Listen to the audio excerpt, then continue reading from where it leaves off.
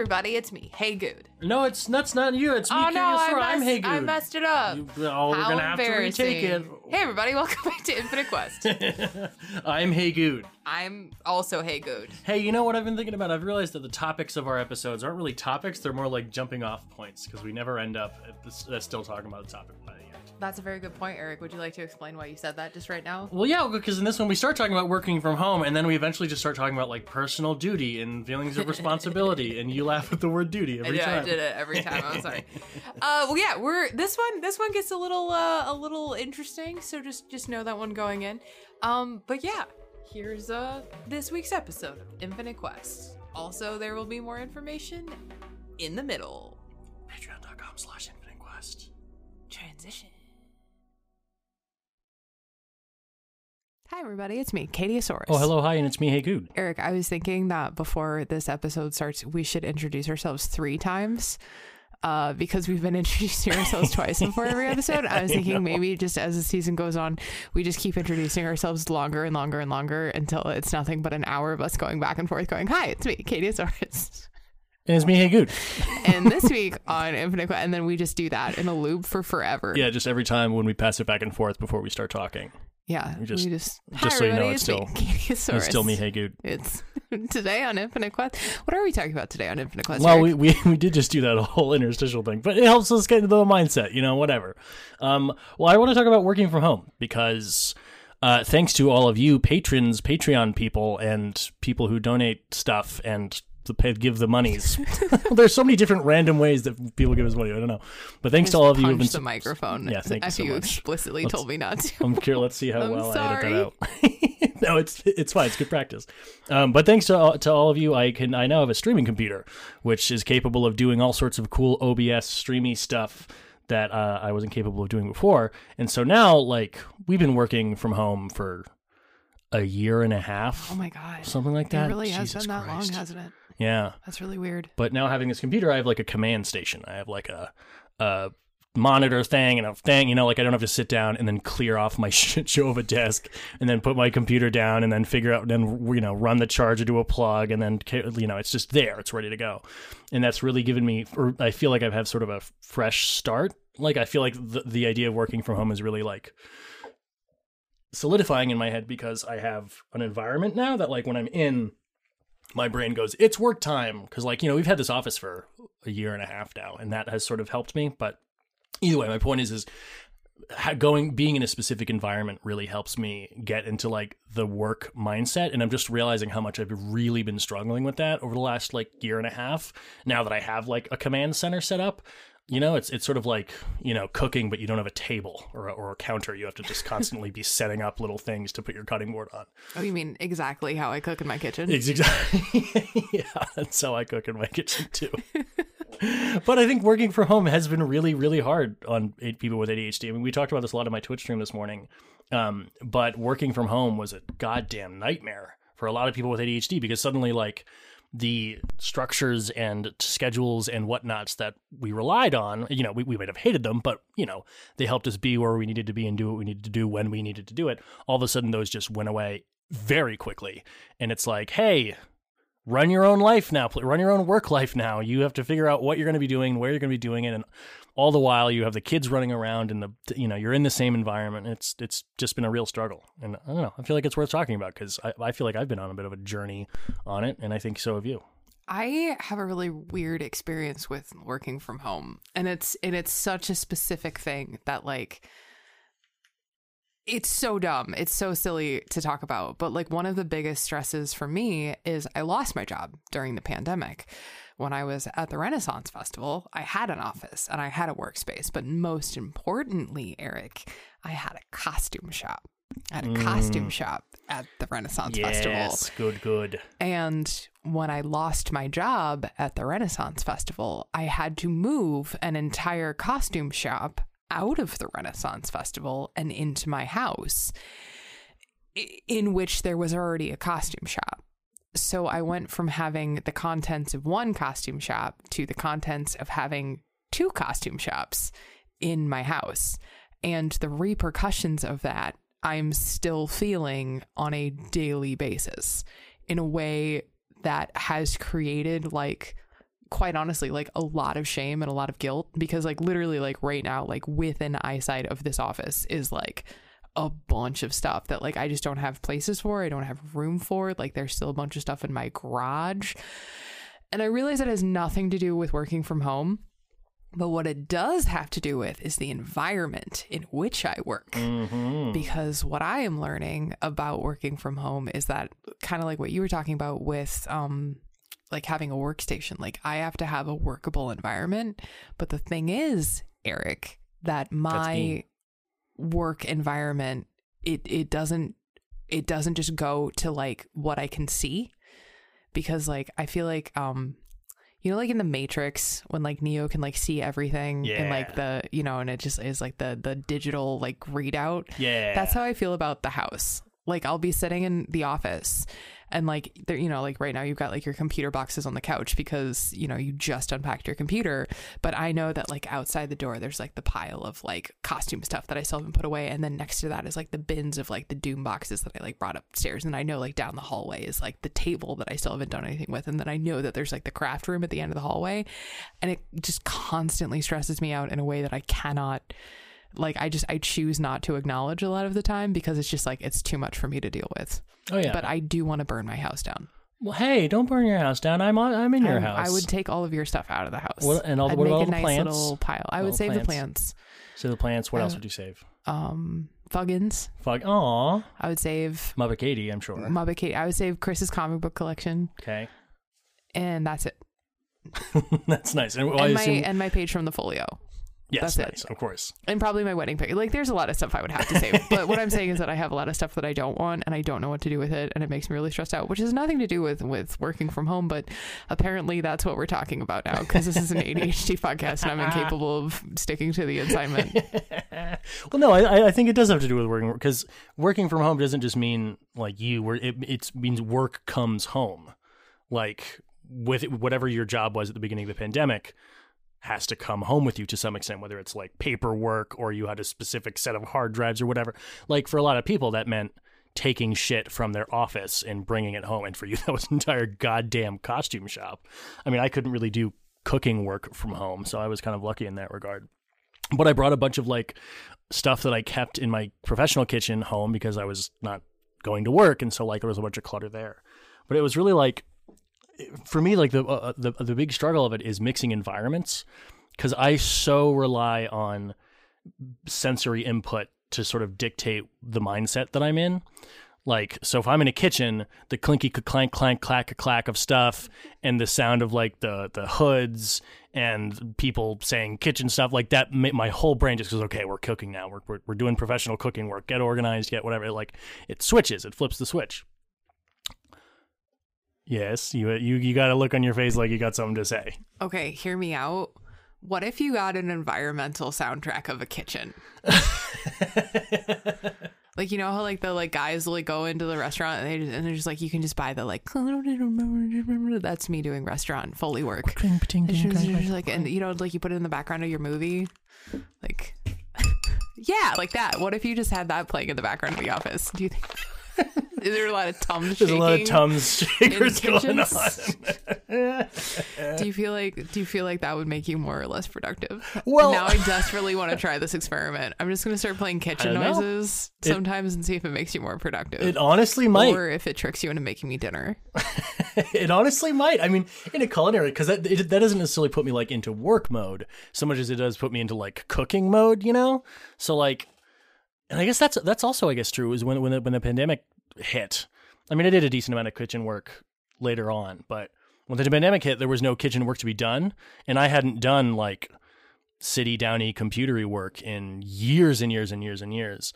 And then TikTok stuff happened, and now this happened, and so not only am I doing work, like professional work in my own home, like a couple feet away from my bed, but it's also work that I'm like just genuinely fucking terrible at.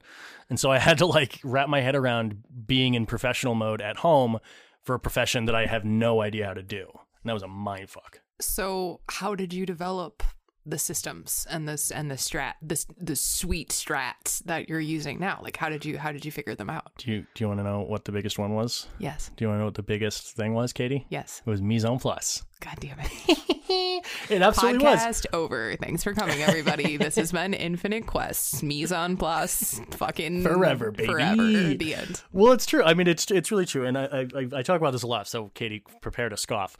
But I feel like I should say scoff out loud. But I feel like I should clarify what mise en place means for those who might not know. Mise en place is a French phrase, means to put in place.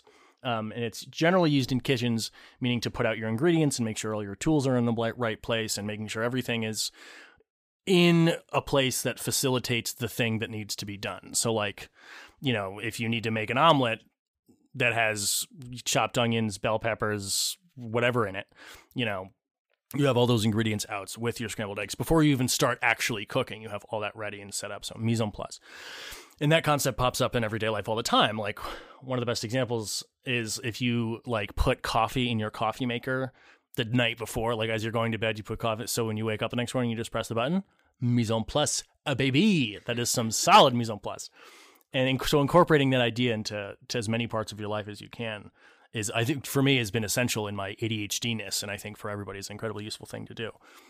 So that working from home was essential. But that being said, like, doing, you know, podcast editing and all the stuff that we now do is not stuff that I'd ever done, like, professionally before. And so not only was I, you know, trying to develop mise en place for podcasting and podcast editing and Twitch streaming and TikTok shooting and all that stuff, I had to figure out how to actually do that. And so I was, like, building up structures to quell my ADHD while learning. So it was just sort of like an everything all at once. And I'm still not great at it, but, you know, like, I keep a pencil and sticky notes next to my desk and stuff like that.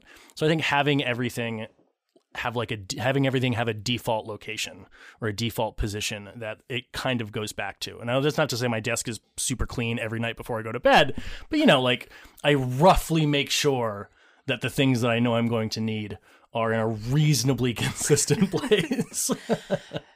One of the questions that I get asked a lot about people who are, or from, I guess, people who are struggling to work at home is like motivation, like finding the motivation to, like, get up and do something when it's like, but the PlayStation is right there and the Netflix is right there and the Facebook is, I mean, I guess, like, nobody checks Facebook anymore, but like, you know, the Reddit tab doom scroll is always, like, one tab away. Like, yeah. So how do you stay focused? How do you get your work done? Well, I'm just going to go ahead and just throw that question back to you, because I'm terrible at that. But it seems like, I don't want to speak for you, but it seems like you've got a better handle on that kind of thing than I do. Like, because you're always on the computer and you get a lot of work done, but occasionally I'll see you look over and you're looking at, you know, whatever stuff. So it seems like you've at least found, like, a balance or something. Yeah, I mean, I have a really weird relationship with motivation,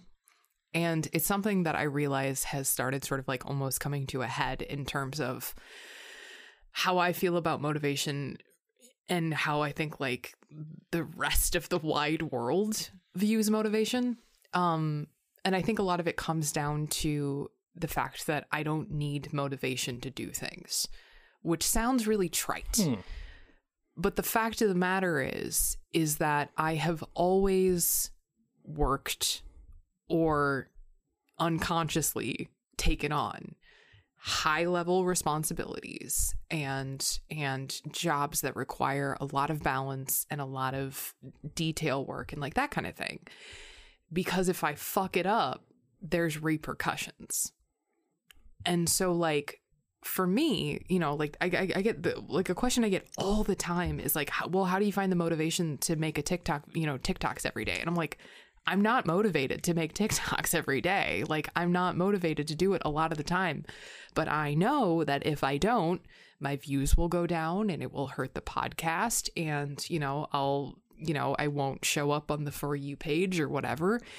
And so, like, even on the days where I'm, like, really struggling, like, I still try and make something or do something because that is the expectation that I put on myself.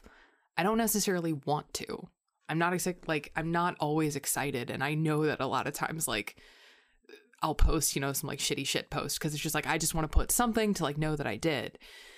But, like, I really struggle with conversations about motivation because, like, I don't know, like, I feel like I have a really I don't want to say unsupportive, but my relationship to motivation is like, I have to be an adult sometimes. I have to pay my bills sometimes. I have to take out the garbage sometimes. And I'm not motivated to do it, and I don't want to do it. But if I don't take the garbage out to the curb today, then the garbage men are going to come tomorrow and take my garbage. And now I have 2 garbage cans full of garbage, and I have to stack garbage, bags in my garage. And I'm speaking from experience. And it feels unkind, and it feels unsupportive. But like, I'm not motivated, but if I don't work hard and I don't do stuff, then we're not going to continue to get the opportunities that we've been given. I'm not going to, you know what I mean? I don't feel like I'm saying anything of use right now. No, I completely agree. I mean, I think a huge question for me, like one of the things that I think I'm going to spend the rest of my life figuring out, one is the thing that you always laugh at me for saying that I wholeheartedly believe in is, may you always afford yourself the same grace and kindness that you so easily afford others. Because it's so easy for us to like know what another person should do or forgive another person, but it's so hard for us to forgive ourselves and know what we should do. So that. But another one is when I'm at work, I think I'm exactly like that.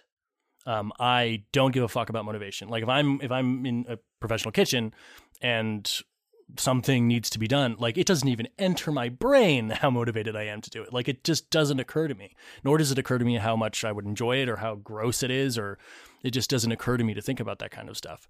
But the second I'm not that anymore, when I'm home or, just not in that environment, suddenly I'm playing the constant game of measuring how much motivation I have. And is that motivation sufficient to do the thing that needs to be done? And if it's not enough motivation to do the thing, can I like white knuckle through the difference that's needed, the gap in motivation that I have versus motivation needed to do the thing?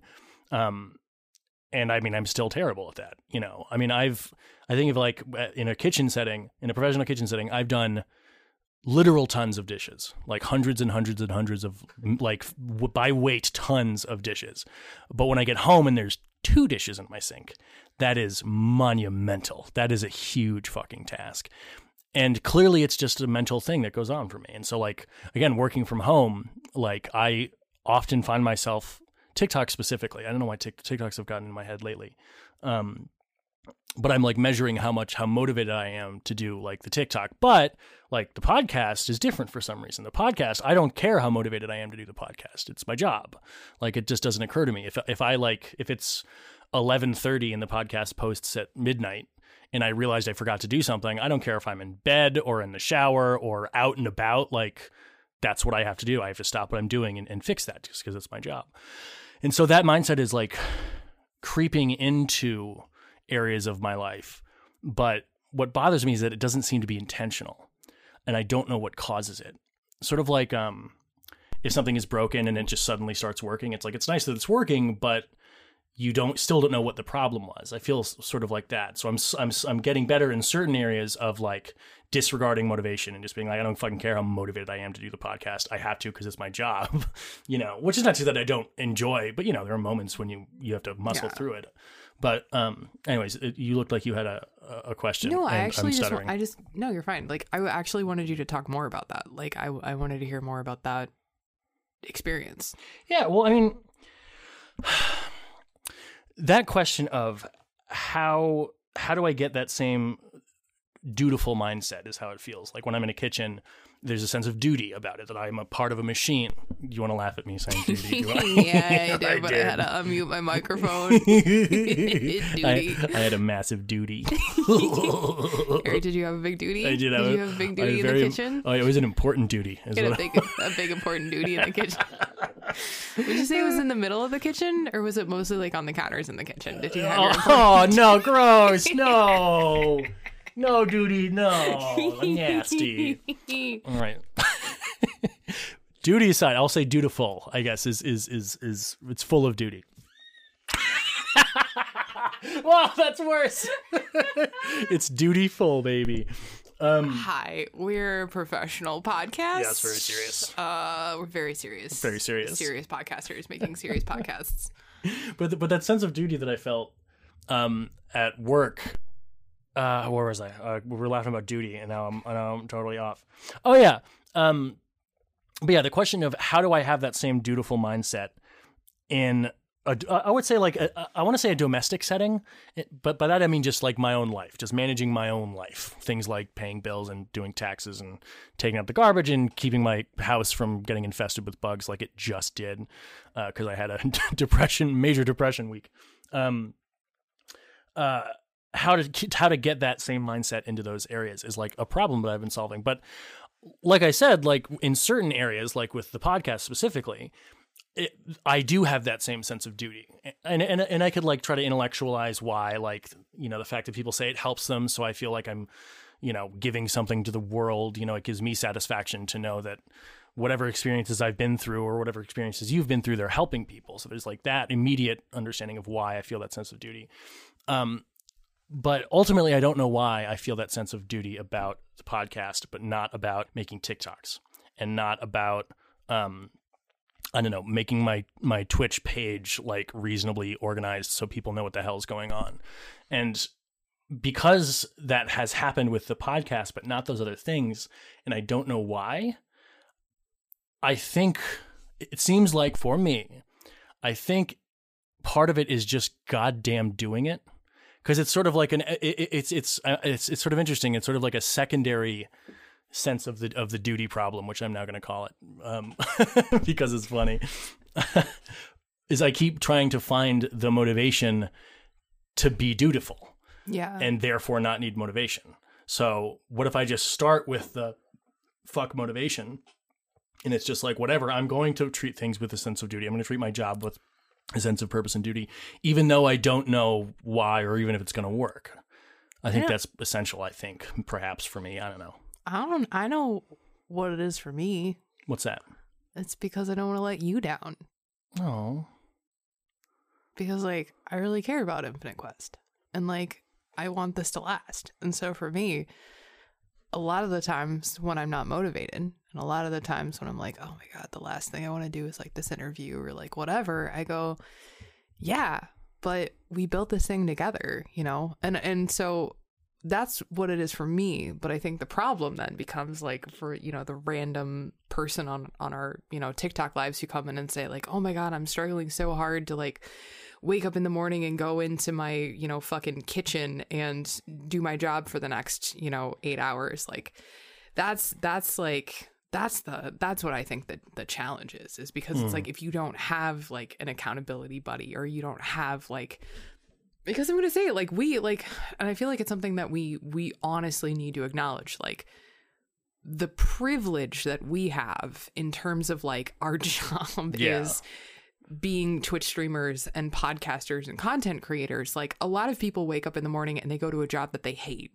You know, a lot of people wake up in the morning and they go to a job that they're not excited to do and doesn't involve a lot of community and involves a lot of autonomy and, you know, having to be responsible for managing your own workload. And that's something that a lot of neurodivergent people can really struggle with, especially if like there's no dopamine in the task. And I think that's hard because, you know, it's hard. That was the most smartest thing I've ever said on the podcast. No, it is hard. Absolutely. I mean, well, for one, I just a quick resource shout out to a friend of mine. If anybody wants to go to ADHDhive.com, a friend of mine who I met about a year and a little bit ago, he and I were going to start a podcast that I was going to host. But then we met and all this happened. And so that was like, ooh, buddy, I'm really sorry, but I got to do it. And, you know, it's fine. Anyways, we're still friends. He's great. But he and ADHD Hive host basically massive body double studying parties. They're framed as studying parties, but you don't have to actually, because that's how it started. But basically there's Zoom meetings, I believe, where you sign up for time slots and you go, and it's a big Zoom meeting with a bunch of little boxes, but nobody talks. It's just, you just sit there and but they're all just doing their work, whatever their work is. Maybe they're a PhD student, maybe they're a college or a high school student, maybe they're, you know, a data analytics person, whatever, but everybody's just doing their work and they're all just sort of sitting there together. And I feel like that would help a lot in terms of, you know, I don't know if body doubling is the word or accountability buddy is the word, but of putting me in that mindset. Like when we were first starting this, when I was still in California, it was a lot easier for me to work if you were on like a Facebook Messenger call, even if we weren't talking or even doing similar things. Just the fact that you were there helped me. I miss those days a little bit. I don't. I'm nostalgic for those days, but I do not miss those days. I'm glad that you're reach across the desk distance instead of having to get on a plane in the middle of a pandemic distance. That was shitty, and I hated it. That was really shitty. But anyways, quick shout out ADHD Hive. We were also on their podcast. Are we there yet? The other week. So anyways, listen to that. But what have you done that you found to help? I guess. I mean, because you've always been. You were a stage manager. You were coordinating. I was literally just about to start talking about the fact that like I'm having just like a massive amount of imposter syndrome right now about this episode because like I don't have anything to contribute, dude. Well, I really think you do. I don't though, because I have a really unhealthy relationship with work, and like I know that about myself, but like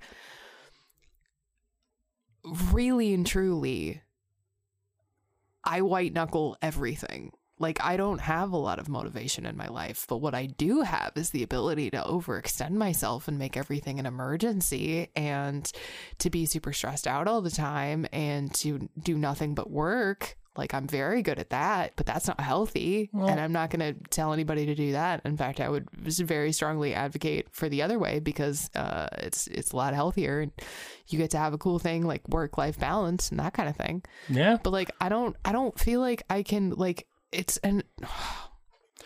genuinely something that I struggle with so much, because it's a question that I get asked over and over and over again. And like, I talk so much about how unhealthy and toxic the idea is like, well, just do it. Like, because I really truly believe like it's a very toxic idea, especially in conversation with neurodivergency, especially in conversation with like the struggles and issues that people like us with depression face and ADHD face in conversation with executive dysfunction. But that's just what I do. I just do it. And I don't necessarily want to. I don't necessarily feel like, you know, I'm not excited to, you know, do everything that I do, but I do it because it has to get done. And if it doesn't get done, nobody else is going to do it. And so like, I've become incredibly self-reliant, I think, to a fault. And I've become incredibly demanding of myself and demanding of my time. And I hold myself to an incredibly high standard that is unmatched and impossible to expect anybody else to work that hard. But I do it because that's how I get by. I get by doing the thing. You know, it's the same reason why I don't feel like really good advice about grad school, because people ask me about grad school all the time. You know, they go, well, how did you get 2 master's degrees with ADHD? And I'm like, I fucking white knuckled that shit, dog. Like, and I burned myself out, you know? And it's like, so I don't know, like, I'm really, really struggling with this episode, because like my answer is I just fucking do it. I do it, and it's hard, and it sucks, and I hate it sometimes, and I mess up a lot of stuff, and I put a lot of stuff off because I go, oh, I'll do it tomorrow or whatever, and then I forget, and it's been, you know, 6 months since we talked to, you know, people that we were supposed to talk to 6 months ago.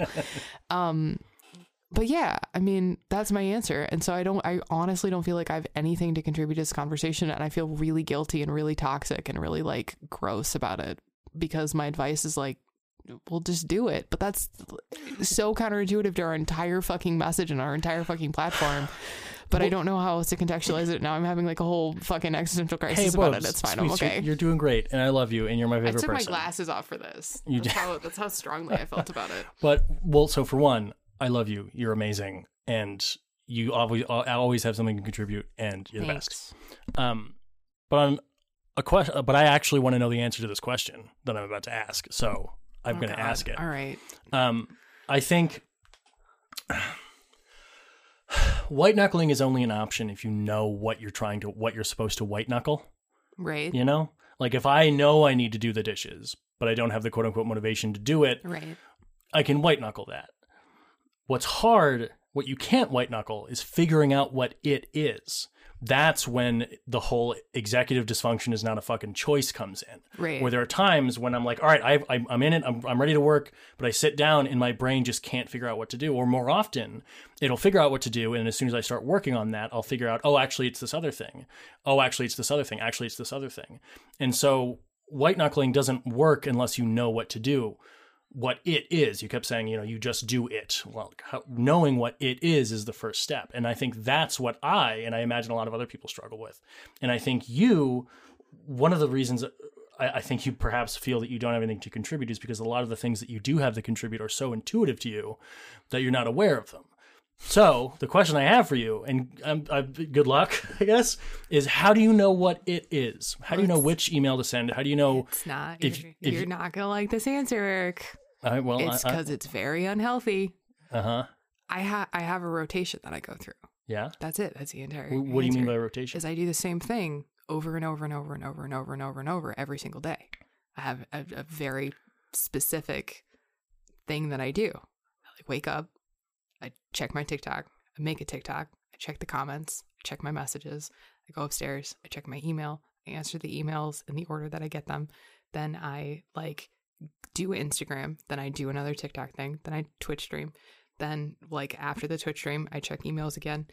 So I have it and it goes on and on and on and on and on from there. But it's like a Rolodex that I've just come up with in my head. So and the cycle repeats at a certain point. So at a certain point, if I missed an email in the morning or I didn't have an answer for that email or whatever, then that's when, okay, so I missed the email, the 10 a.m. check. I don't have a time schedule, that kind of thing, but I just go, okay, here's the order in which I do things. So, if I miss an email, I don't have an answer, or the email is going to take a really, really long time to send, then I catch up with that email on the next email loop. And then I catch up with the other thing and the thing. But that's why stuff falls through the cracks. That's when, and a really good example is the paperwork for the book for the agency. Mm-hmm. Is we dropped that ball. Well, I dropped that ball because I'm the paperwork person, but I dropped that ball for 2 weeks because I couldn't get the DocuSign thing to work right. And so every time I would cycle through, it would still not be working, or I couldn't do it the way that I needed to. And then I realized okay, I have to completely interrupt the schedule that I have set out for myself and spend an hour solving this problem. And it involved downloading 2 separate PDF forms and re-uploading it and doing a whole bunch of shit. And so I got super frustrated. But that's how I do it. So there's never an it. There's never I don't give myself the opportunity of choice. I just have a rotating docket of tasks that I go through over and over and over.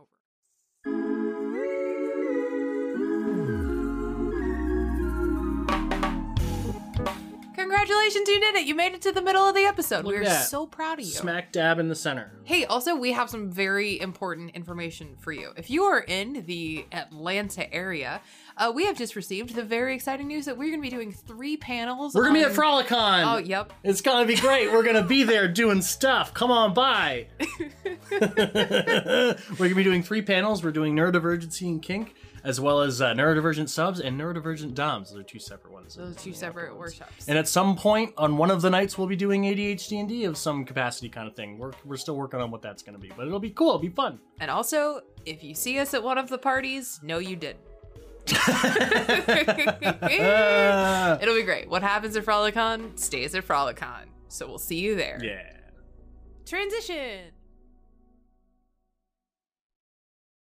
It's sort of incredibly unhealthy is what it is. Well, what you just described is a schedule. I mean, it's a schedule, but it's a schedule driven by fucking madness. Well, I don't mean to be diminutive when I say what you just described as a schedule. I mean, I think I just that is sort of the pajama principled schedule. What is the pajama principle, you ask? Well, one time, quick tangent. One time I was in bed in the morning and I didn't want to get out of bed, and it's a consistent problem for me. So I was like, why don't I want to get out of bed? Oh, I realized it's because it's fucking cold. That's the core of it, is because it's cold. So I was like, I should wear a specific set of clothing to bed that's reasonably warm so that when I wake up, I'm already wearing clothes. Oh shit, I just invented pajamas. But that being said, I now appreciate pajamas in a way that I didn't before, or after I had that thought. And I think you just sort of pajamaed scheduling, is for an ADHD person at least, is that scheduling rids you of having to figure out what it is such that you can white knuckle it if you have to. It's what allows white knuckling to become an option, basically. Because there are a lot of times when I'm like, perhaps not motivated, but I'm willing to white knuckle. But when I sit down, I don't know what to do. Yeah. I mean, I have 100 things to do. Yeah. But the moment I start doing one, I realize another one's actually more important than another one after that. And so your scheduling is an answer to that problem in that you haven't blocked things out like necessarily written it down, but what it is always reasonably clear. Yeah. Well, and I think part of it comes down to the fact that I do have a background in stage management. And so like, it's really weird because it's very counterintuitive to a lot of people's ADHD. And I think that's one of like the more interesting things about my neurodivergent experience is that because of the career path that I chose for a long time, it forced me to get very, very good at things that I've normally been very, very bad at. And so like my capacity to remember small details is really good. Like you've been with me, in bed, spoilers, they're gonna know at, like 1 o'clock in the morning when I'm going, okay, I need to do this thing tomorrow and I need to do this thing. And I know it's super annoying, but like, that's how my brain functions, is like, I'm really good at remembering the small tasks. But the problem is when the small tasks don't sort of like fit into the daily rotation, like that's when stuff can get missed or dropped or whatever. And so then what winds up happening is it's sort of like a funnel system almost, where like, I'm able to sort of like catch the tasks as they're coming out of the funnel until there's like a big backlog. And then that's when I get overwhelmed and I go, okay, like, everything was really great until I got hung up on this one thing, which hung up this thing and hung up this thing and hung up this thing. And so now like my evening or whatever is just fucked because I have like 100 extra things to do and I need to do them today. Otherwise they're going to be left over tomorrow. And then that's when I get into like overwhelm and task paralysis and that kind of thing. But the thing is, Eric, is that task paralysis is not an option when you are a stage manager. Right. There is no option for that. Like you can't. And so like, I think a lot of my productivity and a lot of my ability to sort of like function is based on the idea that like, for me, task paralysis shows up in like around the house stuff. It shows up in like my craft room. Like every time I walk into that room, I am instantly overwhelmed and I'm like, not today. And I just leave, and I've been doing that for almost like a year and a half now. But with work stuff, it's work. It's work. Like there are repercussions. Like nobody on TikTok cares if I clean my craft room or not. Is it slowly ruining my marriage? Also, yes. But like for me, I'm like, one is work and one is superfluous to getting my work done. And so I worry about the work stuff. And a lot of times like my like the rest of it suffers, and that's been a trend for a really long time. I'm great at work. I'm very bad at everything else. Well, I think you and I... What the fuck am I talking about? Well, so bad. I was just thinking, is the topics for our episodes, I realized, let's start framing those as jumping off points. Today's jumping off point is working from home. Who knows where we go from there, but that's the jumping off point. I still feel like I don't have anything useful to say about working from home because my advice is like, hey kids, burn yourselves out and make yourself miserable all the time. Well, yay. I don't think it's true. I mean, for one... I'm a cautionary tale. One, everybody's a cautionary tale because nobody's perfect. That's the thing. And two, I don't want to say all people, but I'm certainly not interested in learning from anybody who's perfect. Right. But Eric, if I tried just a little bit harder, I probably could be. And that's a problem. Hey, Katie. No, you won't. No. I'm sorry. But that's what my shitbag brain says. If I just tried a little bit harder, I could be perfect. I know I could, Eric. I know I could. Well, if I could be a little bit harsh to both of us, more harsh to me than you, but still it's okay. Both of us. You can be. I think you and I both avoid the problem of work-life balance in very similar but opposite ways. What do you mean? Well, I Are think... you about to roast me? I feel like No, I'm no, about no, to get no, roasted. no. I'm about to be me? very honest about a problem that both of us have. Okay. But I think the problem is more problematic with me than it is with you. But Okay. Also, I want you to know that if I start crying right now, it's not because you roasted me. It's because I have really bad cramps. oh, Bubs, I'm sorry. It's okay. Do you want? Well, never mind. I'm not gonna. I was like, let's do the thing that we do, and never mind. I'm gonna stop talking about that now. Anyways, wow, Eric, I'm gonna fuck Jesus What? Christ. I don't know. I just sputtered. I'm leaving it in. That's what an ADHD sputter looks What are like. you talking about? I can go find a heating pad. When somebody ADHD sputters out like that, always laugh at them. That makes them feel much better. I'm I sorry. just want to know what you're talking about. No, I know. But I think you and I both approach or avoid the problem of work-life balance in very similar but opposite ways. Okay. Whereas with you, for me, the leisure, the fuck everything, I'm just going to be as comfortable as possible, because ultimately I think that's what a major problem for me is that I seek comfort a lot of the time. It's a depression thing. It's a bunch of stuff, but I seek comfort, not necessarily pleasure. Yeah. And that leisure never leaves me. As I'm working, it's always there. That like you could totally just stop doing all of this right now. Like, and I play the tape out. Like, what happens if I never worked another day in my life? Well, I'd eventually lose my house. I would lose every one of my friends, and I'd live on the street. But I could do that. Like I play it out. Anyways, the leisure never leaves me, even when I'm working. And that often causes me to work far less than I think I should be. Whereas for you, the work never leaves you. When you're doing leisure things, when we're watching Lego Masters and stuff, I'm so uncomfortable. the work never leaves you. It's always with you. And I think that's, I don't want to say, I framed it before as that's how we avoid the workload. But I think you and I both have problems with work and play in our balancing of them, but in exact opposite ways, where I have a really hard time shutting out the constant awareness that I could just say, fuck all of this and go lie in bed for the next 10 years or whatever.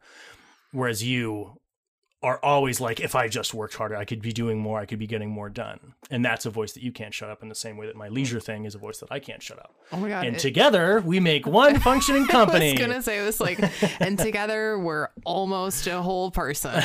Well, for me, my saving grace with all that has always been hyperfocus. That's the only time that the leisure goes away. It's when I'm getting enough dopamine from the project that I'm working on that I now seek the pleasure of working on this project and seeing it come out better and better and seeing the finished project sort of emerge from the marble or whatever. That's more pleasant to me than the comfort that I could be seeking is. And I think, so for example, if I have to edit a podcast, like I have in my head, I have what I want the podcast to be before, as like right now, as we're talking, like I know how I want it to sound. I know where I'm going to put the interstitials. I'm going to like all that stuff. And so once I'm editing, I'm just in flow state. Like I'm getting closer and closer to that finished product. And then the leisure leaves me, but it's the stuff that's not exciting. That's really difficult. And that's, again, like, I think one of the most important things to understand about ADHD, that like, if I could snap my fingers and have everybody understand this, it's that the executive dysfunction that comes with ADHD is not a choice or a result of laziness. Yes. It's just not. It's, there are plenty of times when it's like, I'm willing to work, I'm willing to white knuckle, I'm willing to be uncomfortable, but I just don't know what it is. Or if I do know what it is, it only lasts for about 5 seconds before I decide it's actually something else. And there's no amount of white knuckling that can get around that. That's when systems come to play. And I think that's what the function of your schedule is, and prep lists and kitchens. Like, I think that's why I feel so guilty, like, about this episode, is because, like, I don't ever want anybody to feel like they're being, lazy, like when they're paralyzed by indecision or they're just like overwhelmed by a task or like that kind of thing. Because like I can't even begin to count the number of times that I've put off something that I could have done in 30 seconds because it was just like too big, but then it's like, okay, well, I haven't sent the email in 2 weeks and now it would be awkward. So I'm going to put it off for another week. And then at some point I'm going to, like, you know what I mean? And it just like, and it becomes that like impossible task.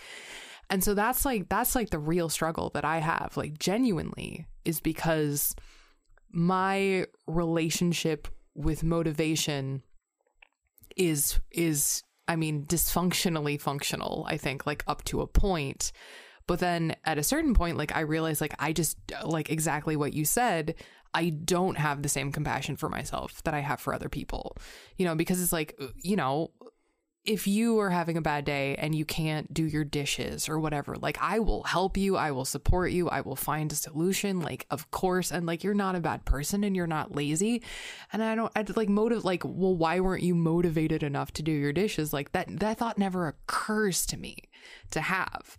But the minute like I walk out of the office and I see the pile of boxes that have been sitting in my hallway for a year because I've been so wrapped up in my work, that's when I feel like a piece of shit. And I'm like, well, it's so easy for me to just like go into my office and, you know, submit to 100 conventions or whatever the fuck that I'm doing that day. But like, why can't I just walk this box into my craft room? Well, because the answer is the minute that I go into the craft room, I freak out because my craft room is so bad that I just go, I can't, I'm going to just go back to work where it's safe, you know?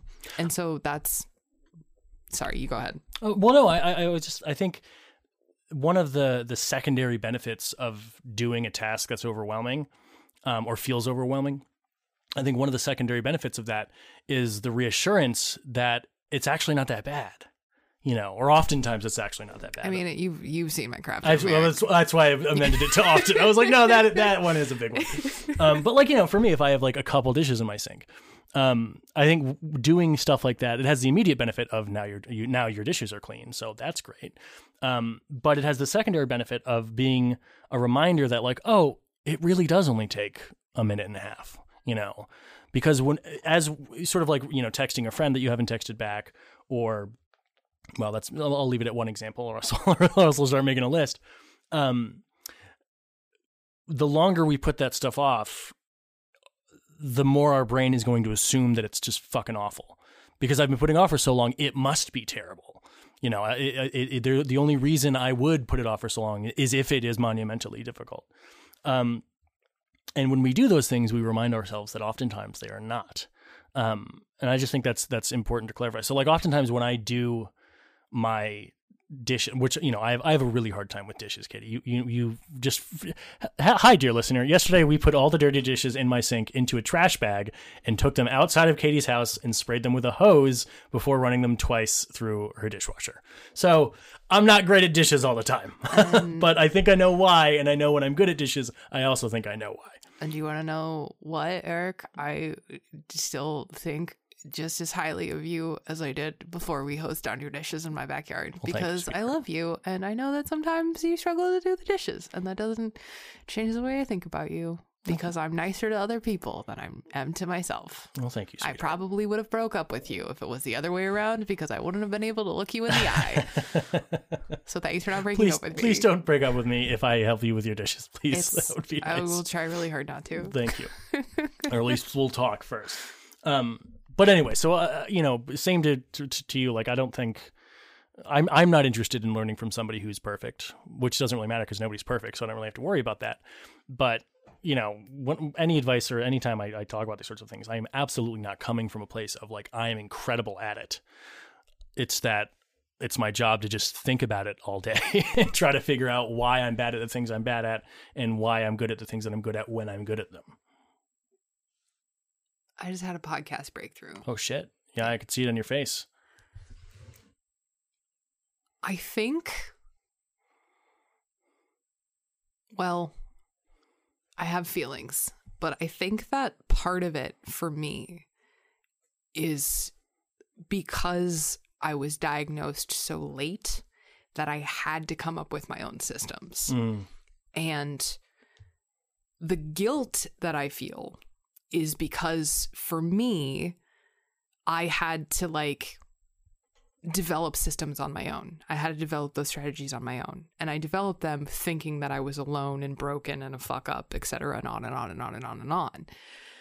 And so now for my actual job, people come to me and they say, well, how do I make an efficient system? And the answer is, I don't know.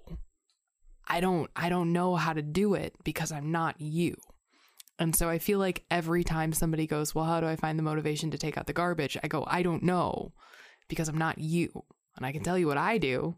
It's that I just take out the garbage, but that's not helpful, because the people who come to us who are looking for answers are looking for an answer. They're not just asking to ask. You know what I mean? And so like, I think this like weird sense of like guilt and imposter syndrome like at the same time, because my answer is I didn't know it was okay to ask people for help. And so people come to me asking for help and I go, oh, that's not a thing that I do, so I don't know how to help you. And I think that's weird. I don't know what the fuck I just said. Can we just delete this entire episode?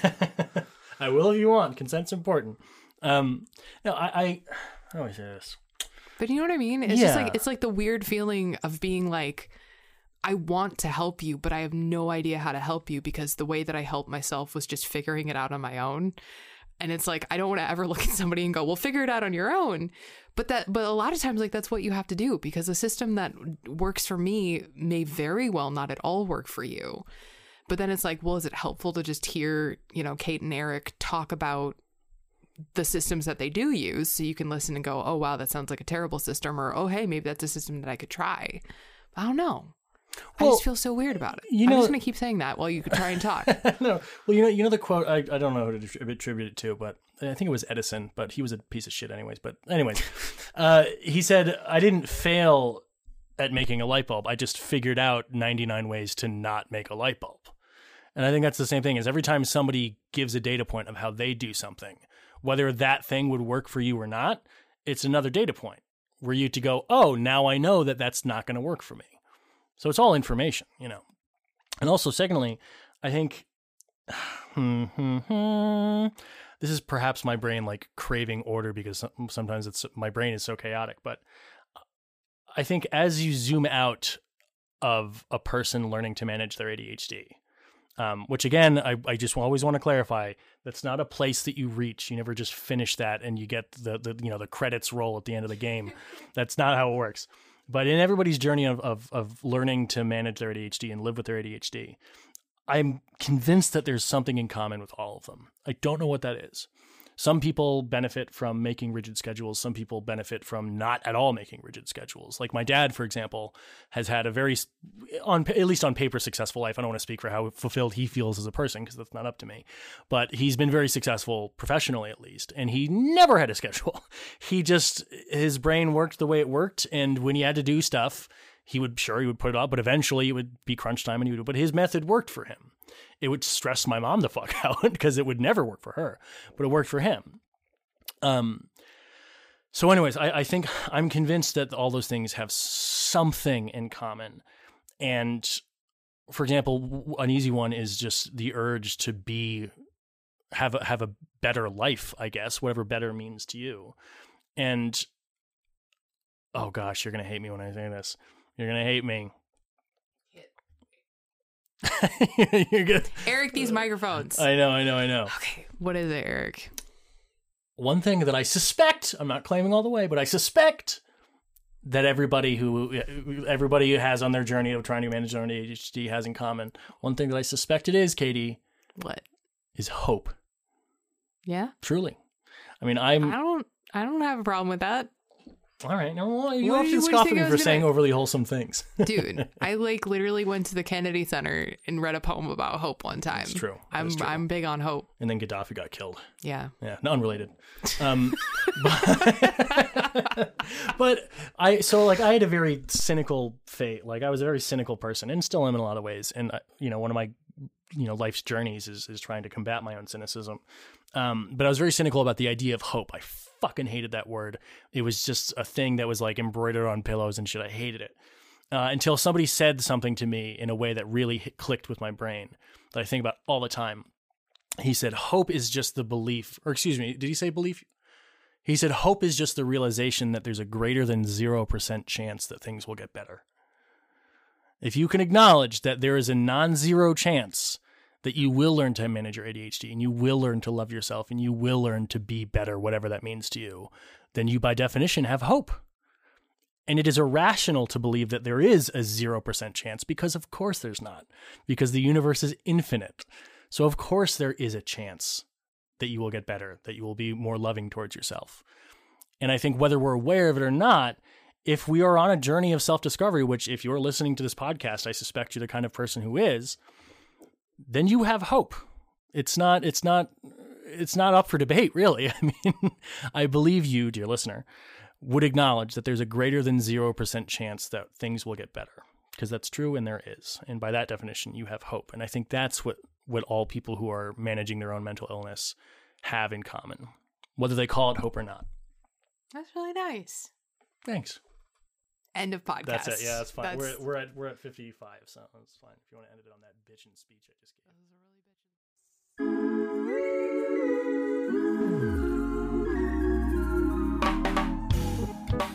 Hey everybody, that's it. That's the end of the episode. Oh boy. But as is now tradition, we have a few people to thank this week, because if you head on over to patreon.com/infinitequest and you decide that you want to become part of our Cool Kids Patreon family, you get your name in a song. You do. A song that sounds a lot like this one.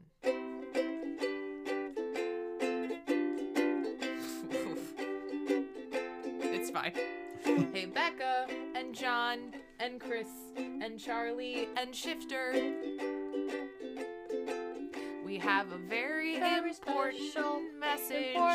We don't want you to miss a thing. I tried. Hey. I thought you were gonna. Were we gonna? I thought you were gonna do a harmonica solo. I was trying to. I didn't know. Oh, well, I mean, you can keep playing. Oh, okay. Yeah.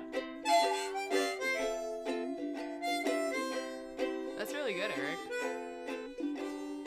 Thank you for becoming this week's new Patreon sponsor. Shifter and Charlie and Chris and John and Becca and Becca. Ho ho ho ho ho.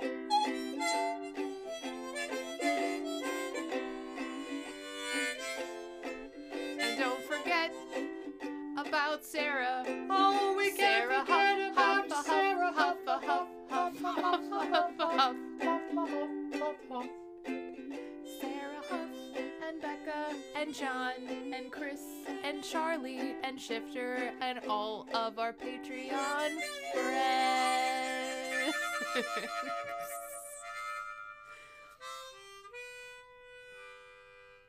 Once again, a very well-rehearsed Patreon song. But hey, everybody, from all of us here at Infinite Quest, thank you so much for being here. Thank you so much for supporting us week after week. Thank you for just listening to us and being a part of our Patreon family. We really appreciate it. So, from all of us here at Infinite Quest, remember to drink some water, remember to take your meds, remember to eat a snack, and remember that we love you.